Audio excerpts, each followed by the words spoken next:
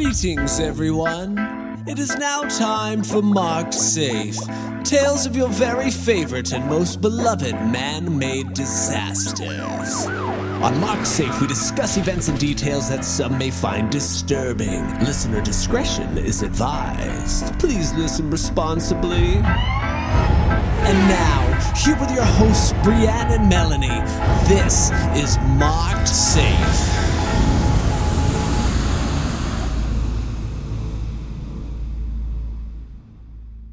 So, I have a creepy thought for you. Okay, so we are recording the NASCAR episode and this episode back to back so that we can log some episodes before your big move for anyone who's listening to one right after the other.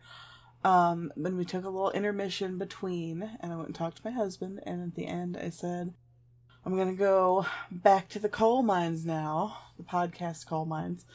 And he said, yeah, you just walk in there and, like, instead of coal, it's just people talking. It's just, like, voices, like, echoing off the walls. And we thought about it and we're like, that's actually really creepy. that is super creepy. And I was like, yeah, we have to go in and harvest all the right words to put them together and make a podcast episode. It's, like, it's grueling.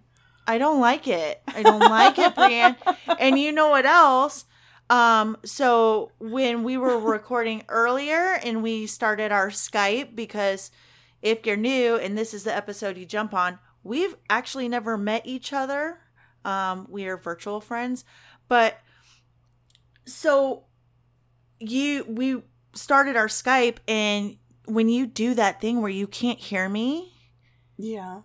And I'm like, hello. Which happens like every single time. And you're like, God damn it. And I'm like, hello. And then I'm like, oh my God, am I a ghost? Like, you are, Melanie. You're a ghost. Like, she can't hear me because I'm dead. And I, like, must have, like. I think people will still hear you when you're dead. I hope so. I think you have a lot of energy. And I think that when you're dead, you'll basically not be dead. You'll just be, like, a little bit see-through. I want to be like Casper. I want to be like, but not so sensitive. Casper was so chill, yeah. I don't want to be so sensitive. But I don't want to be as obnoxious as his brothers either. I want to be like, I want to have fun. I really think that for you, it's going to be like the Santa Clarita Diet, basically, where you're basically just fine. You're just a little bit of a transparent Melanie. I'm a zombie ghost. Mm-hmm. I was hoping you were familiar with the premise of that. I really love that show. I hate gore. I watched a season or maybe two of it. I mean, it's a good show, but I'm not continuing. But yeah. I do think that is what is going to happen after your demise, whenever it comes. We've been binging Schitt's Creek because of you. Oh, you're welcome. It is the best fucking show in the whole entire world. I think Where are you in it? I think we're wrapping up. I believe we're still on season 1. What was last night? The store opening. Rose Apothecary. Am I saying that wrong? That doesn't sound right. We just talked about this a couple episodes ago. Remember the Shields Green episode where every single word I said wrong? Yeah, right before we started recording, my aunt, well, it's Eric's aunt, but she has mine too, which it's so wild to me, the different people that we know that listen and then they comment on it or like send me a message about it. And it's like, oh, I never thought about you listening to it. Yeah. Right? Like I guess I kind of have like some general listener in my head that I'm kind of imagining recording for. And I don't think about the people that I actually know who actually are listening. And then they say something about it. And I'm like, oh, you've been listening. It's weird when we see like, well, for me, when I see our downloads and I'm like, holy shit. And then yeah, like I definitely don't know that many people. And then we got, that tweet the other day with a girl that was talking about she had the picture of the lighters and it just said flexible shaft on it. And I was like, it made my heart explode. Yeah, it blows my mind that people we really don't even know are finding us. Hi, people. But we also, love you. My mind is very easily blown because it also blows my mind when people I do know listen to it. And right before we started recording, my aunt-in-law, I suppose it would be, who is the best human, messaged me and said, "Yay, I'm all caught up on Mark Safe. I listened to Melanie try and say mesothelioma probably 20 times and it never got old. The only reason I'm not still listening to it is because I forced myself to stop." I'm definitely going to find that spot and let Joe hear it tonight, though. Did I do it right that time? Mesothelioma. Try it a few times for Mandy. She deserves it. Mesothelioma. That sounds right to me. Yeah. There was another one. Diphtheria. I will still never get but the rhinoceros, the rhinoceros. No, how do you say that? I don't. I say rhino because I can't pronounce it. Yeah. It is what it is. I don't know about the diphtheria thing, though, because... So right after we recorded the episode where we were saying diphtheria, Eric sent me like a pronunciation thing of it, and it said it how you had it. And I was like, I'm not going to tell Melanie she was right. I'm not going to... No. I'm going to keep this. But then you are fucking mean. I know. I'm a Hufflepuff. But my Slytherin child is rubbing off on me. But yeah, no, I was going to keep that to myself. But then you messaged me that you had found it and it was the way I said it. So maybe they're both right, or... We do what we want. It's our podcast. Mm-hmm. If you want to hear diphtheria pronounced in a consistent and correct way, this may not be the podcast for you. Yeah, and if you don't want to hear about shafts, this is definitely not the podcast for you. Definitely not. See yourself to the door. It was nice having you. Bye. Now that just our shaft-loving diphtheria variable friends are here, what are you going to talk about tonight? I have a really good one. It's another one that I've been working on for a very long time. I think you've been working on everything for a very long time. You always have like 10 brilliant, wonderful irons in the fire at once. I know, but the next episode, my next episode, and I will go ahead and put that out there, just so, like, if somebody does this before me, it's time stamped. My next one, I will be doing Britney Spears. Okay, I think a lot of people are doing Britney Spears in this day and age, but I don't think that a lot of disaster podcasts will be presenting competition. I am almost halfway through the Britney and Kevin documentary that they did back in the early aughts with home video. Like, I am going there. I'm listening to all the songs. I am watching all the shows. I'm living for that episode. That's not tonight, is it? No, it's not tonight. Because we have to start earlier so I can, like, fully savor it when that comes. And I'm so glad that you're my co-host, because I'm so glad that you have the same approach to what is a disaster that I do. Everything's a fucking disaster. It's our fucking podcast, guys. I mean, I don't want to put anyone off, but it is. It's honestly like how you look at it. Yeah. My goal is that I want to make a podcast that is about things that I want to listen to a podcast about, which tends to be disasters, but it's also Britney Spears. But I mean, honestly, never mind. I'm going to start getting into research, and this is not the episode. No. What is this episode, though? Okay, so this story that I'm doing tonight it was first brought to my attention by my father-in-law of, the wedding goat fame. Ah, yes. Yeah, so before we even recorded our first episode, he brought this up. Like, we had told him that, I was doing a podcast, and he's like, well, you should look into this. And also, when we first launched our social media, I don't know if you remember, I made that post asking the Horrible Ghouls, like, what do you want us to cover? Yeah. Well, funny enough, a girl named Leslie Stewart. She also requested this. So I was like, well, I have to fucking do it. You know, It's my father-in-law, a horrible ghoul asked for it. It's based in the state where my husband's from. Like, it's just going to be easy and wonderful. It was a little more complex, so it's taken me a little while. So this is going to be the episode about the 1976 Teton Dam collapse. Ooh, okay. This is a very classic disaster. It's a classic disaster. It's not super old-timey, but it's not super new either. No. It's interesting. It's really interesting. So, after a severe drought in 1961, followed by a severe flood in 1962. Yeah, like that's some kind of fucking, right? Like, shit together. It's like one extreme to another. It's like, we need water. It's like, okay, Not here's this much. all the fucking water. You know what I mean? But yeah, so there was a drought, and then there was too much.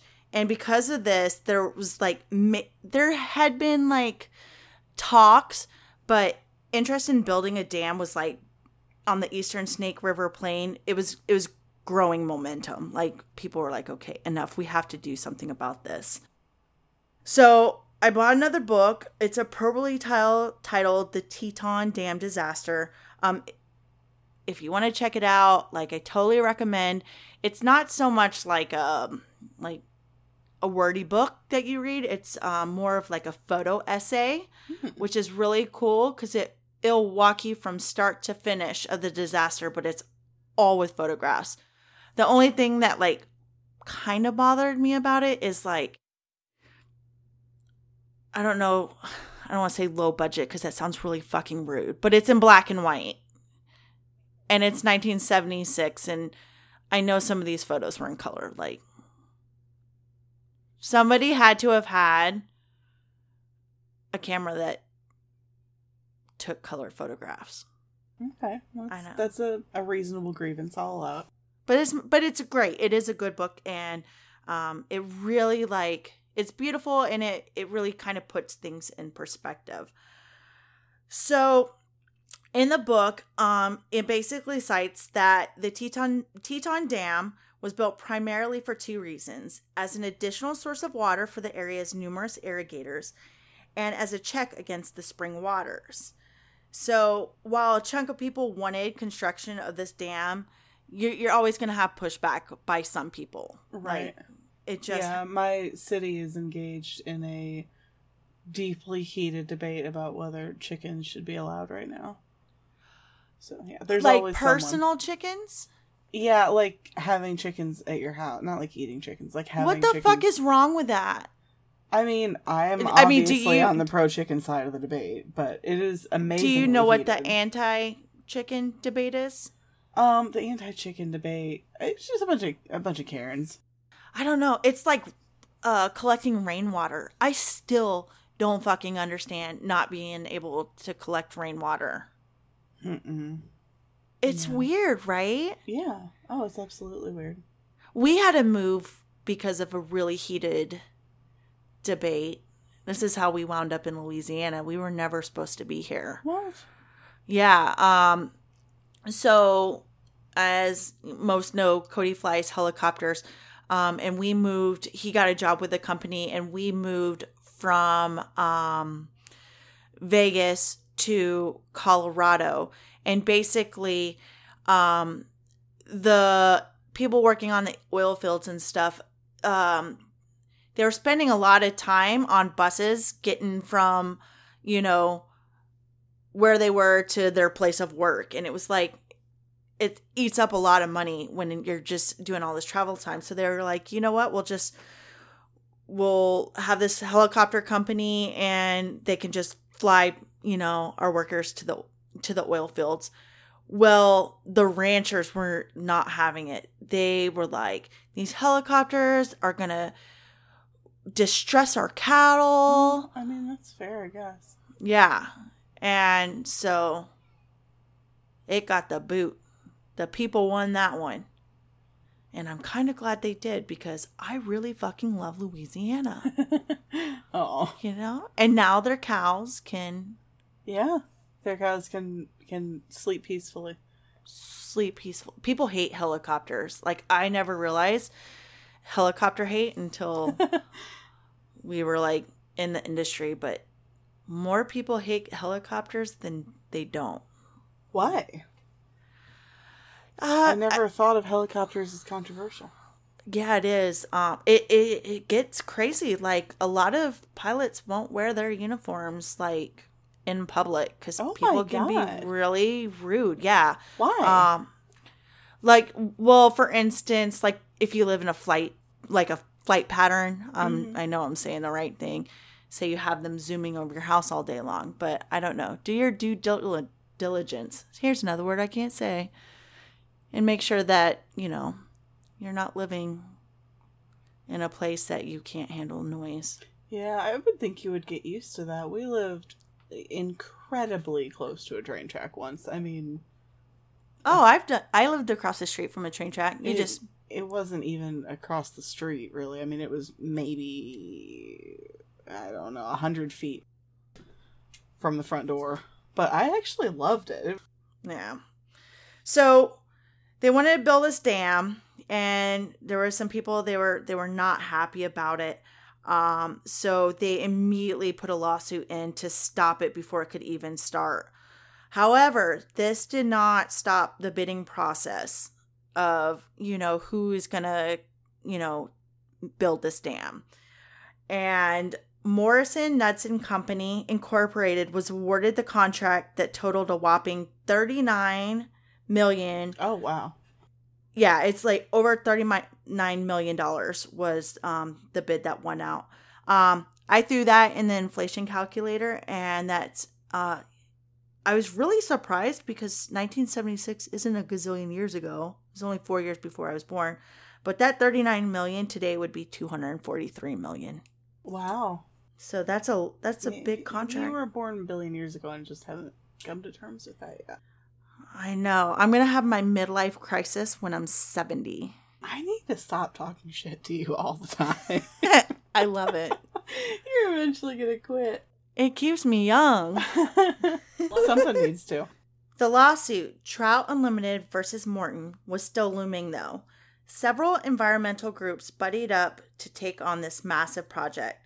So they filed a complaint with the Idaho District Court on September 27, 1971. The following month, they amended that lawsuit, citing violations of unspecified laws, which is interesting. Additionally, they would also file several motions for injunctions against the construction in 1971 and 1972, but the court just denied all of them. They're like, get out of here. Oh, wow. So the construction of the Teton Dam would break ground in February of 1972. The environmentalists did not back down, though, and with the dam in the beginning stages of construction, they amended their original complaint a second time in May of 1972, alleging violations of numerous laws, including the National Environmental Policy Act of 1969, or the NEPA. The purposes of the NEPA are to declare a national policy which will encourage productive and enjoyable harmony between man and his environment, to promote efforts which will prevent or eliminate damage to the environment and biosphere, and stimulate the health and welfare of man, to enrich the understanding of the ecological systems and natural resources important to the nation, and to establish a council of environmental quality. But again, their case was dismissed, and the project, it just continued. They could not get a good shake at this at all. And then they ended up on a disaster podcast.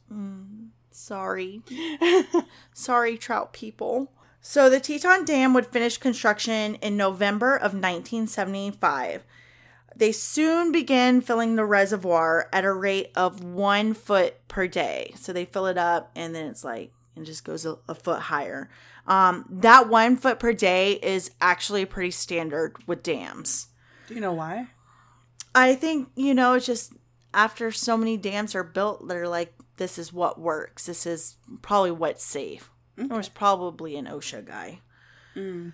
5 months later in April, they would actually double that standard filling rate to 2 feet a day to help alleviate larger than normal spring runoff that was caused. They had a pretty heavy winter that year.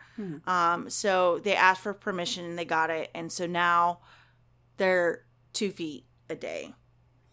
A month later in May, a construction engineer received permission to double that rate to now 4 feet a day. All right. Settle down. Yeah, they're feeling it. They want to feel it. And so they basically continued to fill it until one morning in June when things would go absolutely sideways and the Teton Dam collapsed just shy of 30 feet from being completely filled. So how high was it? Do you know? It was over 5,000 feet. Oh my God. Yeah, they were literally only 30 feet from the top. Oh, hell. Okay. Yeah. So let me share with you the sequence of events that led to the collapse. I did find some notes for a presentation made by a fellow named Wayne J. Graham for the Association of State Dam Safety Officials 25th Anniversary Conference that details the exact order of events. And I'm going to kind of go off his notes because they are, I mean, he said it at a conference. They're super fucking thorough, you know? And it really gives a sense of the calamity. Also, like, conferences are funny to me. I don't know. It's just weird. Like, I've been to one conference, but you just, when you see them, like, on TV and, like, everyone's just information overload and then they all get trashed at the hotel bar. Yeah. It cracks me up. All right. So, on June 3rd, 2 small seeps were noted at 1,300 and 1,500 feet downstream from the toe of the dam on the right abutment, flowing at about 40 to 60 gallons per minute, respectively. On June 4th, 1 small seep was noted at 160 and 200 feet downstream from the toe of the right abutment, flowing about 20 gallons per minute. Now, on June 5th, this is where, like, all hell breaks loose. At 7 a.m. that morning, a slightly turbid leakage was first noted at elevation 5,200, coming from the right abutment. So, like, it's at right up there at the top. There's see a little leak. Okay. Between 7:30 and 8:30 in the morning, this is just half an hour later, a turbid leakage was first noted at elevation 5,045. It was examined and it was estimated to be 20 to 30 CFS. So I will be saying CFS from here on out, but I wanted to take a second to explain it because honestly, I didn't know what the fuck it was. And I daydreamed during math class. So I don't even know if they discussed this during math class. So if you're like me, here it is. You get a quick lesson. So for water that is in motion, cubic feet per second, or CFS, is the unit of measure. 1 cubic foot is equal to just under 7.5 gallons of water. So 1 CFS is equivalent to almost 449 gallons of water flowing per minute. That's just 1 CFS. Holy shit. Wow. It's 449 gallons. So I'm going to give you drunk Melanie CFS. Okay. So 1 CFS is like 2,244 bottles of wine gushing out at you in 1 minute. Oh my God. Just for a visual. That's a lot of fucking wine. In 1 minute, over 2,000 bottles. Oh, shit. So at 9:10 that morning, leakage at elevation 5,000 examined that it was estimated at 2 CFS. At 9:20, 10 minutes later, the leakage at elevation 5,045 was examined again. That's the one they examined earlier. And it had jumped from 40 to 50 CS between 40 and 50 CFS. Oh. So it's been less than an hour and it's already jumped 20. Shit. I promise we will get out of this math soon. 9:30 to 10 a.m. The project construction engineer, or the PCE, considered alerting area residents, but decided that an emergency situation was not imminent and he did not want to cause panic. Is this guy Captain Scatino? These people.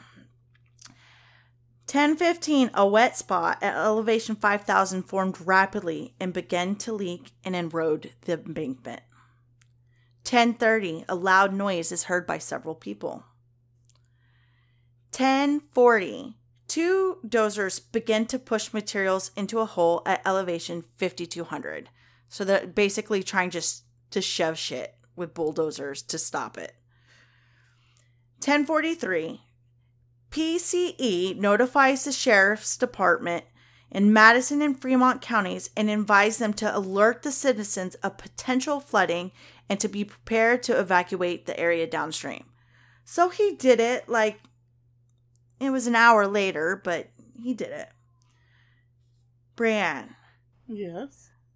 At 11 a.m., a fucking whirlpool develops in the reservoir. Oh my God. Can you imagine that? Like, no.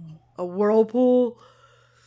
So between 11 and 11:30, additional notification is given to Madison and Fremont County Sheriff's offices to evacuate the areas that are like, you gotta go. Like, this is bad. And efforts were initiated to try to fill the whirlpool, to stop the whirlpool from happening. God. 11:30, dozers slide downstream into the hole. Mm-hmm. Oh. The operators are fortunately rescued. I guess there's actual, like, aerial footage of this, like, happening.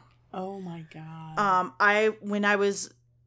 I go through all my groups and Reddits and all that stuff, and I saw a comment on a thread, and there was a guy saying that he remembers sitting down watching the news and, like, seeing a man race from his dump truck, and, like, immediately the truck was just, like, swallowed behind him. I don't know. It seriously sounds like some Jumanji shit. Like, it's so crazy. I couldn't track down the video, so if anyone's listening and you can find it, like, please post it. I want to see it. Okay, so we got our whirlpool. 11:45, a sinkhole forms at elevation 5315 on a downstream face of the dam. The dozers attempting to fill the whirlpool were removed from the top of the dam. Isn't that crazy? Yes. It's happening so fast.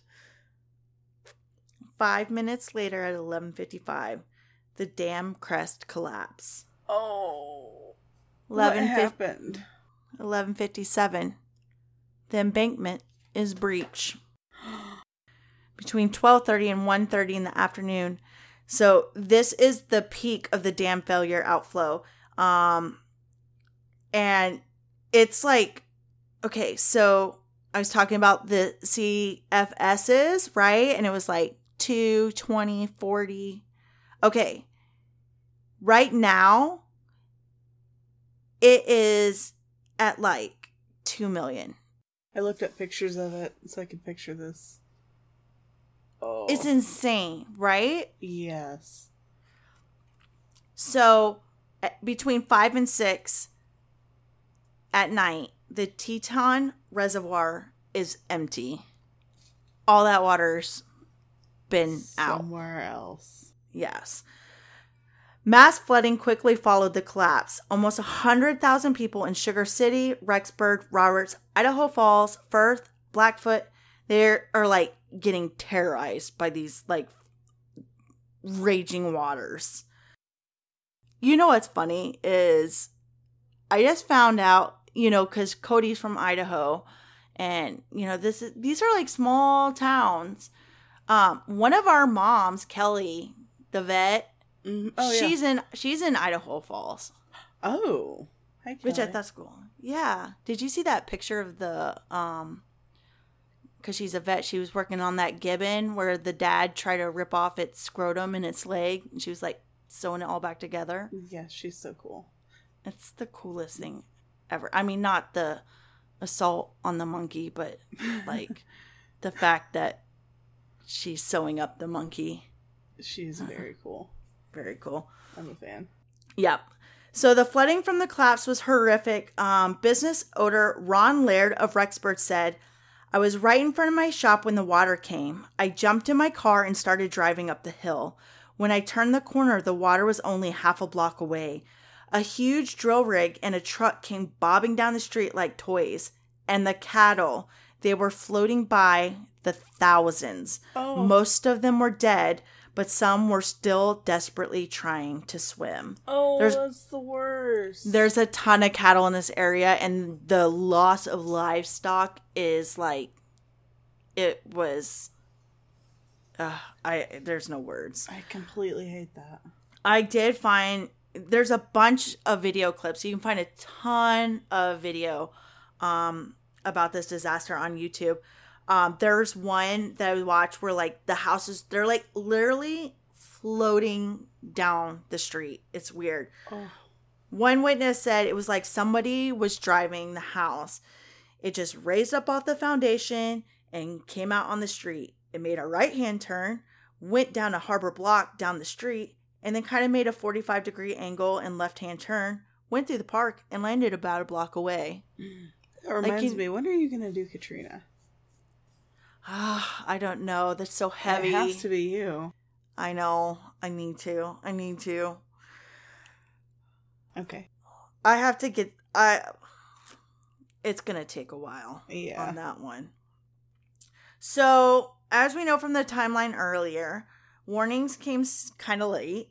Also, a lot of these warnings, they were by word of mouth. Like, I'm sure there was like a phone tree or whatever, but it was basically like neighbor warning neighbors, like, get out. This could have been actually way worse than what it was. While it was difficult to convince some of the sheer volume of this looming disaster, the fact that this collapse happened in the middle of the day saved countless lives. I mean, if this would have happened in the middle of the night while people were sleeping, this would be a whole fucking different story. Like, simple as that. In all, the flood claimed 11 lives, and some were by drowning and some were other things. Oh, no, like what? Here we go.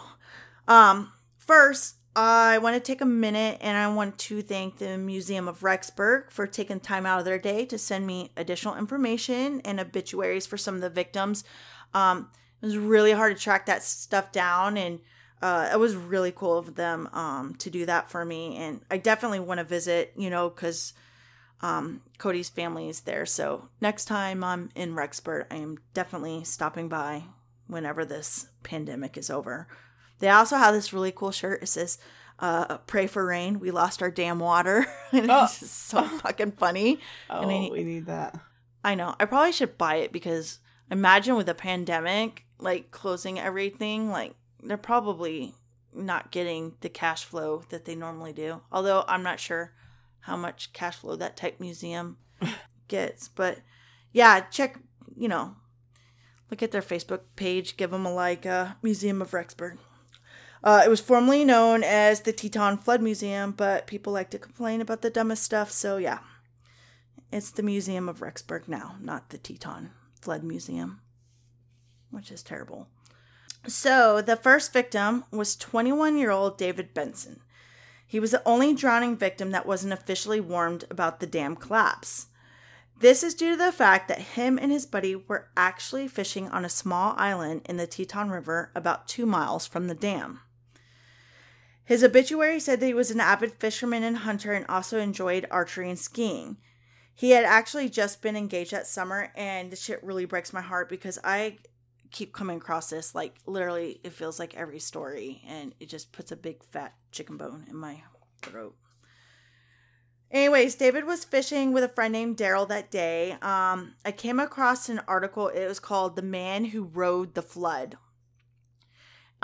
It's a really intense account of Daryl surviving the dam collapse. So David and Daryl went to the small island to fish. They had just stepped onto dry land when they saw an airplane flying kind of low.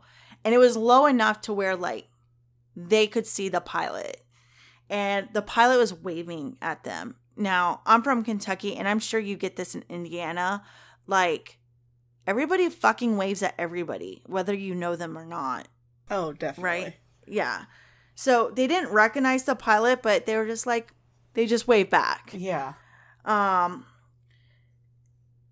They didn't realize that guy was just like, get the fuck out. You know what I mean? Yeah.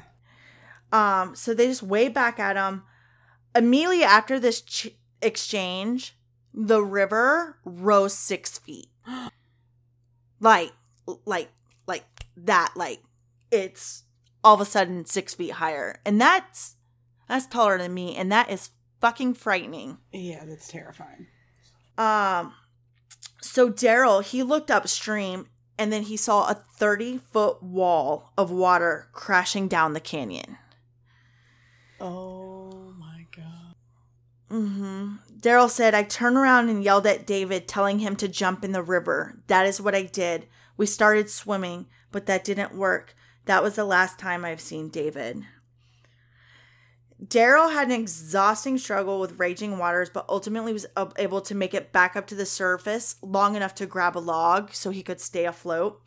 The article said that Daryl cussed and then prayed, all whilst listening to the cattle cry and watching homes literally being lifted off their foundations. And I can't fucking imagine that. No. At one point, the log that he was on, it bashed into another one and he broke 5 ribs and punctured a lung. Mm-hmm. Eventually, Daryl was able to climb a tree and he waited there for 4 hours before he was finally rescued. His friend David, he didn't survive the first victim, and they actually recovered his body only a quarter mile from the cottonwood tree that Daryl had climbed. Mm. Husband and wife Clarence Daw, age 79, and Florence Daw, age 76. They also did not survive the collapse. Their grandson actually gave them an in-person warning to get out, but they were not able to leave in time, and ultimately they both drowned. They were married August 15th, 1918, and they had celebrated their golden wedding anniversary of 50 years, just 8 years prior to the flood, which I think is so beautiful and a total testament of their love for each other. I mean, to be married that long, like, oh yeah. I just had my 6-year wedding anniversary. I love my husband, but he's driving me crazy. If he doesn't take out the trash, we're not going to make it that long. Oh, thank you. I love him. I complain about him, but he's stuck. I don't know. Both of my parents, you know, they've passed and that's pretty hard, but I don't think, I can't even fathom what it would be like to lose both of my parents at the same time. No. It's heartbreaking. It's so heartbreaking. Charles McRae, age 55, James Bedford, 33, and Glenn Bedford, 30, they also lost their lives. They were trying to remove items from the home of Glenn's in-laws. As they were driving away, their pickup was struck by an 80-foot wall of water. That's horrible, but 80-foot walls of water are what this podcast is about. Yeah. So the next set of fatalities, they're not drowning from flood, but some weird but all unfortunate events. Stanley Peterson, who was 51, accidentally shot himself when he tried to remove his gun from the vehicle during the collapse. Oh no. Yeah. What a horrible plot twist. Yeah, total plot twist. John Hayren, 72, he suffered a heart attack while loading valuables and emergency supplies into his vehicle in anticipation of the order to evacuate. This poor man, wow. The fucking stress of that, you don't realize that, they're, when stuff like this happens, there are a ton of things that can take you out. This, he's probably terrified. In a separate incident, Natalie Pendry, 62, she also suffered a heart attack. She had a previous heart condition, but the stress of the evacuation is said to actually have contributed to her death. She passed away the day after the initial collapse. Mary Gillette, 94, she was Teton City's oldest resident, and she died after being evacuated the next day. Oh. And finally, Karen Virgin, 29, she died on June 10th from a self-inflicted gunshot wound. Authorities attributed her death to psychological problems resulting from the Teton dam flood. I couldn't find much information on that. It's speculative, but I imagine like it was probably some sort of PTSD because these towns like were wrecked beyond belief. She left behind 4 children, and she was preceded in death actually by a son and a daughter. So as far as recovery, a disaster center at Ricks College was created to aid the disaster relief. With dormitories open, the college would house about 2,000 people every night. Some of the people staying at the college would also include the National Guardsmen, power and telephone workers, and among those who were just washed out of their home. The first priority in relief was trying to set up communication with the outside world because everything's knocked out. AT&T and Long Lines Department in Mountain Bell worked to create 6 outgoing lines via microwave into Idaho Falls. Look, when it said microwave, like I was like, what? That's so fucking cool. The first thing I found was like there were people actually microwaving their cell phones and trying to call it, which is don't do it. No. And it's weird. I can't believe that thing. But the whole microwave thing, it's like a microwave tower that sends out signals and transmits signals. And then when I realized that it was an actual microwave, I got completely bored with that rabbit hole. So that's it. That's all you get. Okay, fair enough. So they set up 6 lines. 1 phone line was for civil defense, and the other 5 was for residents that were left homeless. So they could like basically contact, other family and let them know that they were okay. In the introduction of the Teton Dam disaster book I was telling you about, Dylan McDonald writes, Teton's story is more than just a destructive force unleashed upon the valley, though. The coming together of people, regardless of class, race, or religion, will be remembered just as much as the destruction.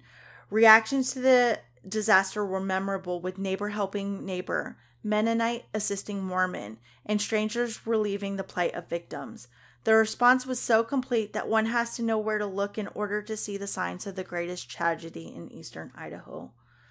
And it was true. It's very well documented. Like, the surrounding communities really pulled together to volunteer and help. They had buses that were like loaded at 4 a.m.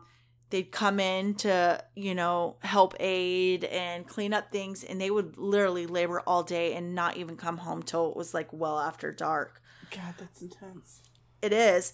Cody's grandma Barnes, she actually volunteered for this, I found out. Oh my God. Yeah. She came from Burley to Rexburg by a bus also. She told me, she said that the smell was so strong, it's like, it was impossible for her to ever forget it. She said the mud was like glue, and trying to clean it off of things was much harder than you would ever imagine it to be. She had helped a lady clean her home and worked mostly in the basement with the lady. She had like quite a large food storage down there, where she was real big into canning. So she had a ton of like fruits and vegetables that she had canned down there, and she was helping her clean it up. And the lady's like heartbroken because even though like all her canned goods are like sealed, like, mason jars, like they're sealed, they were not allowed to keep any glass. Like all of that had to be tossed, which was fascinating. The only food that was allowed to be kept like through this, it had to be in a tin. Oh, wow. Yeah, I thought that was a really like nice little nugget of information that Grandma Barnes gave me. She said the lady was so distressed about losing her collection of canned goods that like she vowed to only ever have stuff stored in tin from here on out. And I thought that was like, it really shows how disasters, like it affects like lifelong changes. Oh, absolutely. You know, I know like with a pandemic, like I'm already doing things differently that I didn't do before. It's strange. Ultimately, it was concluded that the failure was caused by a combination of geological factors and design decisions that did not adequately take these factors into account. Specific design deficiencies include complete dependence for seepage control on a combination of deep key trenches filled with windblown soils and a grout curtain, geometric configuration for a key trench that encouraged arching, crackling, and a hydraulic fracturing in the brittle and erodible backfill. They use crappy backfill. Like, it was like readily available, so they're like, we'll use it. Like, it was cutting corners. Reliance on special compaction of the impervious materials as the only protection against piping of materials in open joints. And finally, inadequate provisions for collection and safe discharge of seepage. It inevitably would occur through the foundation, rock, and cutoff systems. It took years after the collapse to rebuild everything that the flood waters had destroyed in its path. A week after the collapse, President Gerald Ford requested $200 million appropriation for initial payments for damages without assigning responsibility for the Teton Dam failures. Wow. Like, we're not blaming anyone, but here's some money. The contractors were basically off the hook because any and all evidence was basically washed away with a flood. Like, if you're gonna cut, that's true. Yeah, if you're gonna cut corners and fuck some shit up and you don't want to be held accountable, let's build a dam. Like, well, now it's all stored on computers, but still. Yeah. So yeah, they were off the hook. By January of 1977, over 4,800 claims totaling $194 million were filed by victims.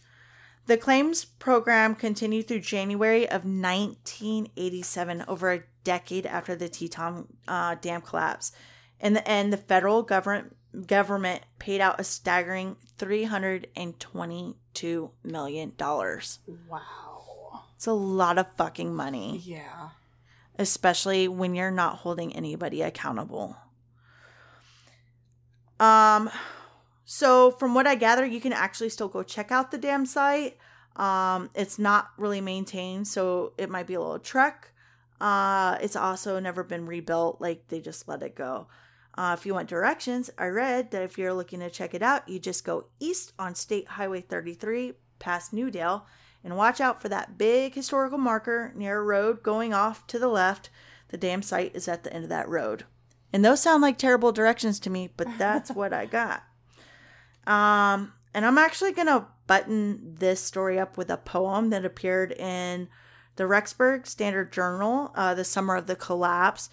The author's anonymous, but I loved it, and I thought it, like, deserved a revival. Okay. It's called Bill to Uncle Sam. It was the 5th of June, an early summer Upper Valley day. I was working in the garden, and the kids were in the yard to play. At 12 o'clock, we all went in and cleaned our shoes off by the door, so as not to track in the mud on the shiny kitchen floor. Then the guy on the radio said, "Believe me if you can, because there's 80 billion gallons headed for us from the Teton Dam." My husband said, "We'll probably get a lot of water in the basement, dear, but just in case it's worse than that, let's take the kids and get on out of here." I told him, "Bring some diapers and a baby bottle, if you will," and we loaded up the car and headed for College Hill. We found out downtown Rexburg was crazy panic traffic jam because there was 80 billion gallons headed for us from the Teton Dam. When we heard the water covered up the steeple of Wilford Church, we knew the folks in Sugar would need to find higher perch. Then by 3 o'clock, the valley was covered by a raging lake, and all the cows in Hibbard went surfing on a 12-foot wake. Huge logs from the sawmill turned through buildings like a battering ram the day that 80 billion gallons were flushed out of the Teton Dam. While our photos and pianos are soaking in smelly mud, our basement's full of water, and our garden's covered with crud. If we find our houses, we clean them out for what they're worth. They'll be scrapping up this muddy mess for years from here to Firth. If I sound a little bitter, it's for certain you say I am, because right now the upper valley isn't worth a Teton dam. Oh, wow. So that is basically the whole episode in a poem, and that person is amazing. That is brilliant. Isn't that cool? Yes, I'm so glad that got to be here and heard again. Someone should make a song out of it. It should be you. It should not be me. So yeah, that was the Wow. Teton Dam collapse You did in great 1976. with that. I'd never even heard of that. It was a lot of fun. Now I'm ready to go back to Idaho and get me a square ice cream. I don't even know enough about Idaho to know what's there. I never knew anything about Idaho until I met my husband, and then we've been several times, and I'm pretty convinced that people don't know about Idaho is because it's the most beautiful place in the world. And people in Idaho, they don't want other people knowing about Idaho. Oh, I can respect that. But now they know. I can just definitely respect put it on blast on a podcast. Well, now they're going to sue you. Oh, I finally got one. The beautiful state of Idaho is going to sue me. If they were trying to keep it a secret.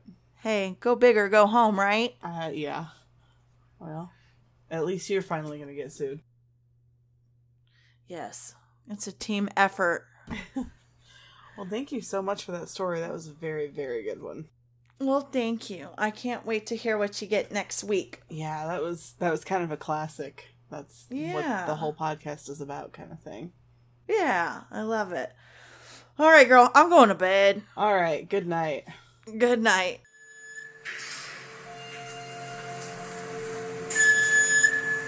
Hey, Horrible Ghouls. Hope you enjoyed this week's episode. If you would like to share your personal MarkSafe moment, you can send it to us at marksafepodcast@gmail.com. Please give our podcast a rate, review, and subscribe, and tell your buddies about us too. That goes a long way. If you want to further elevate your support, check out our MarkSafe Patreon page, where we have shoutouts, goodies, and some bonus content in the works. You can also find us on Facebook, Instagram, and Twitter. Thanks again, and as always, stay safe.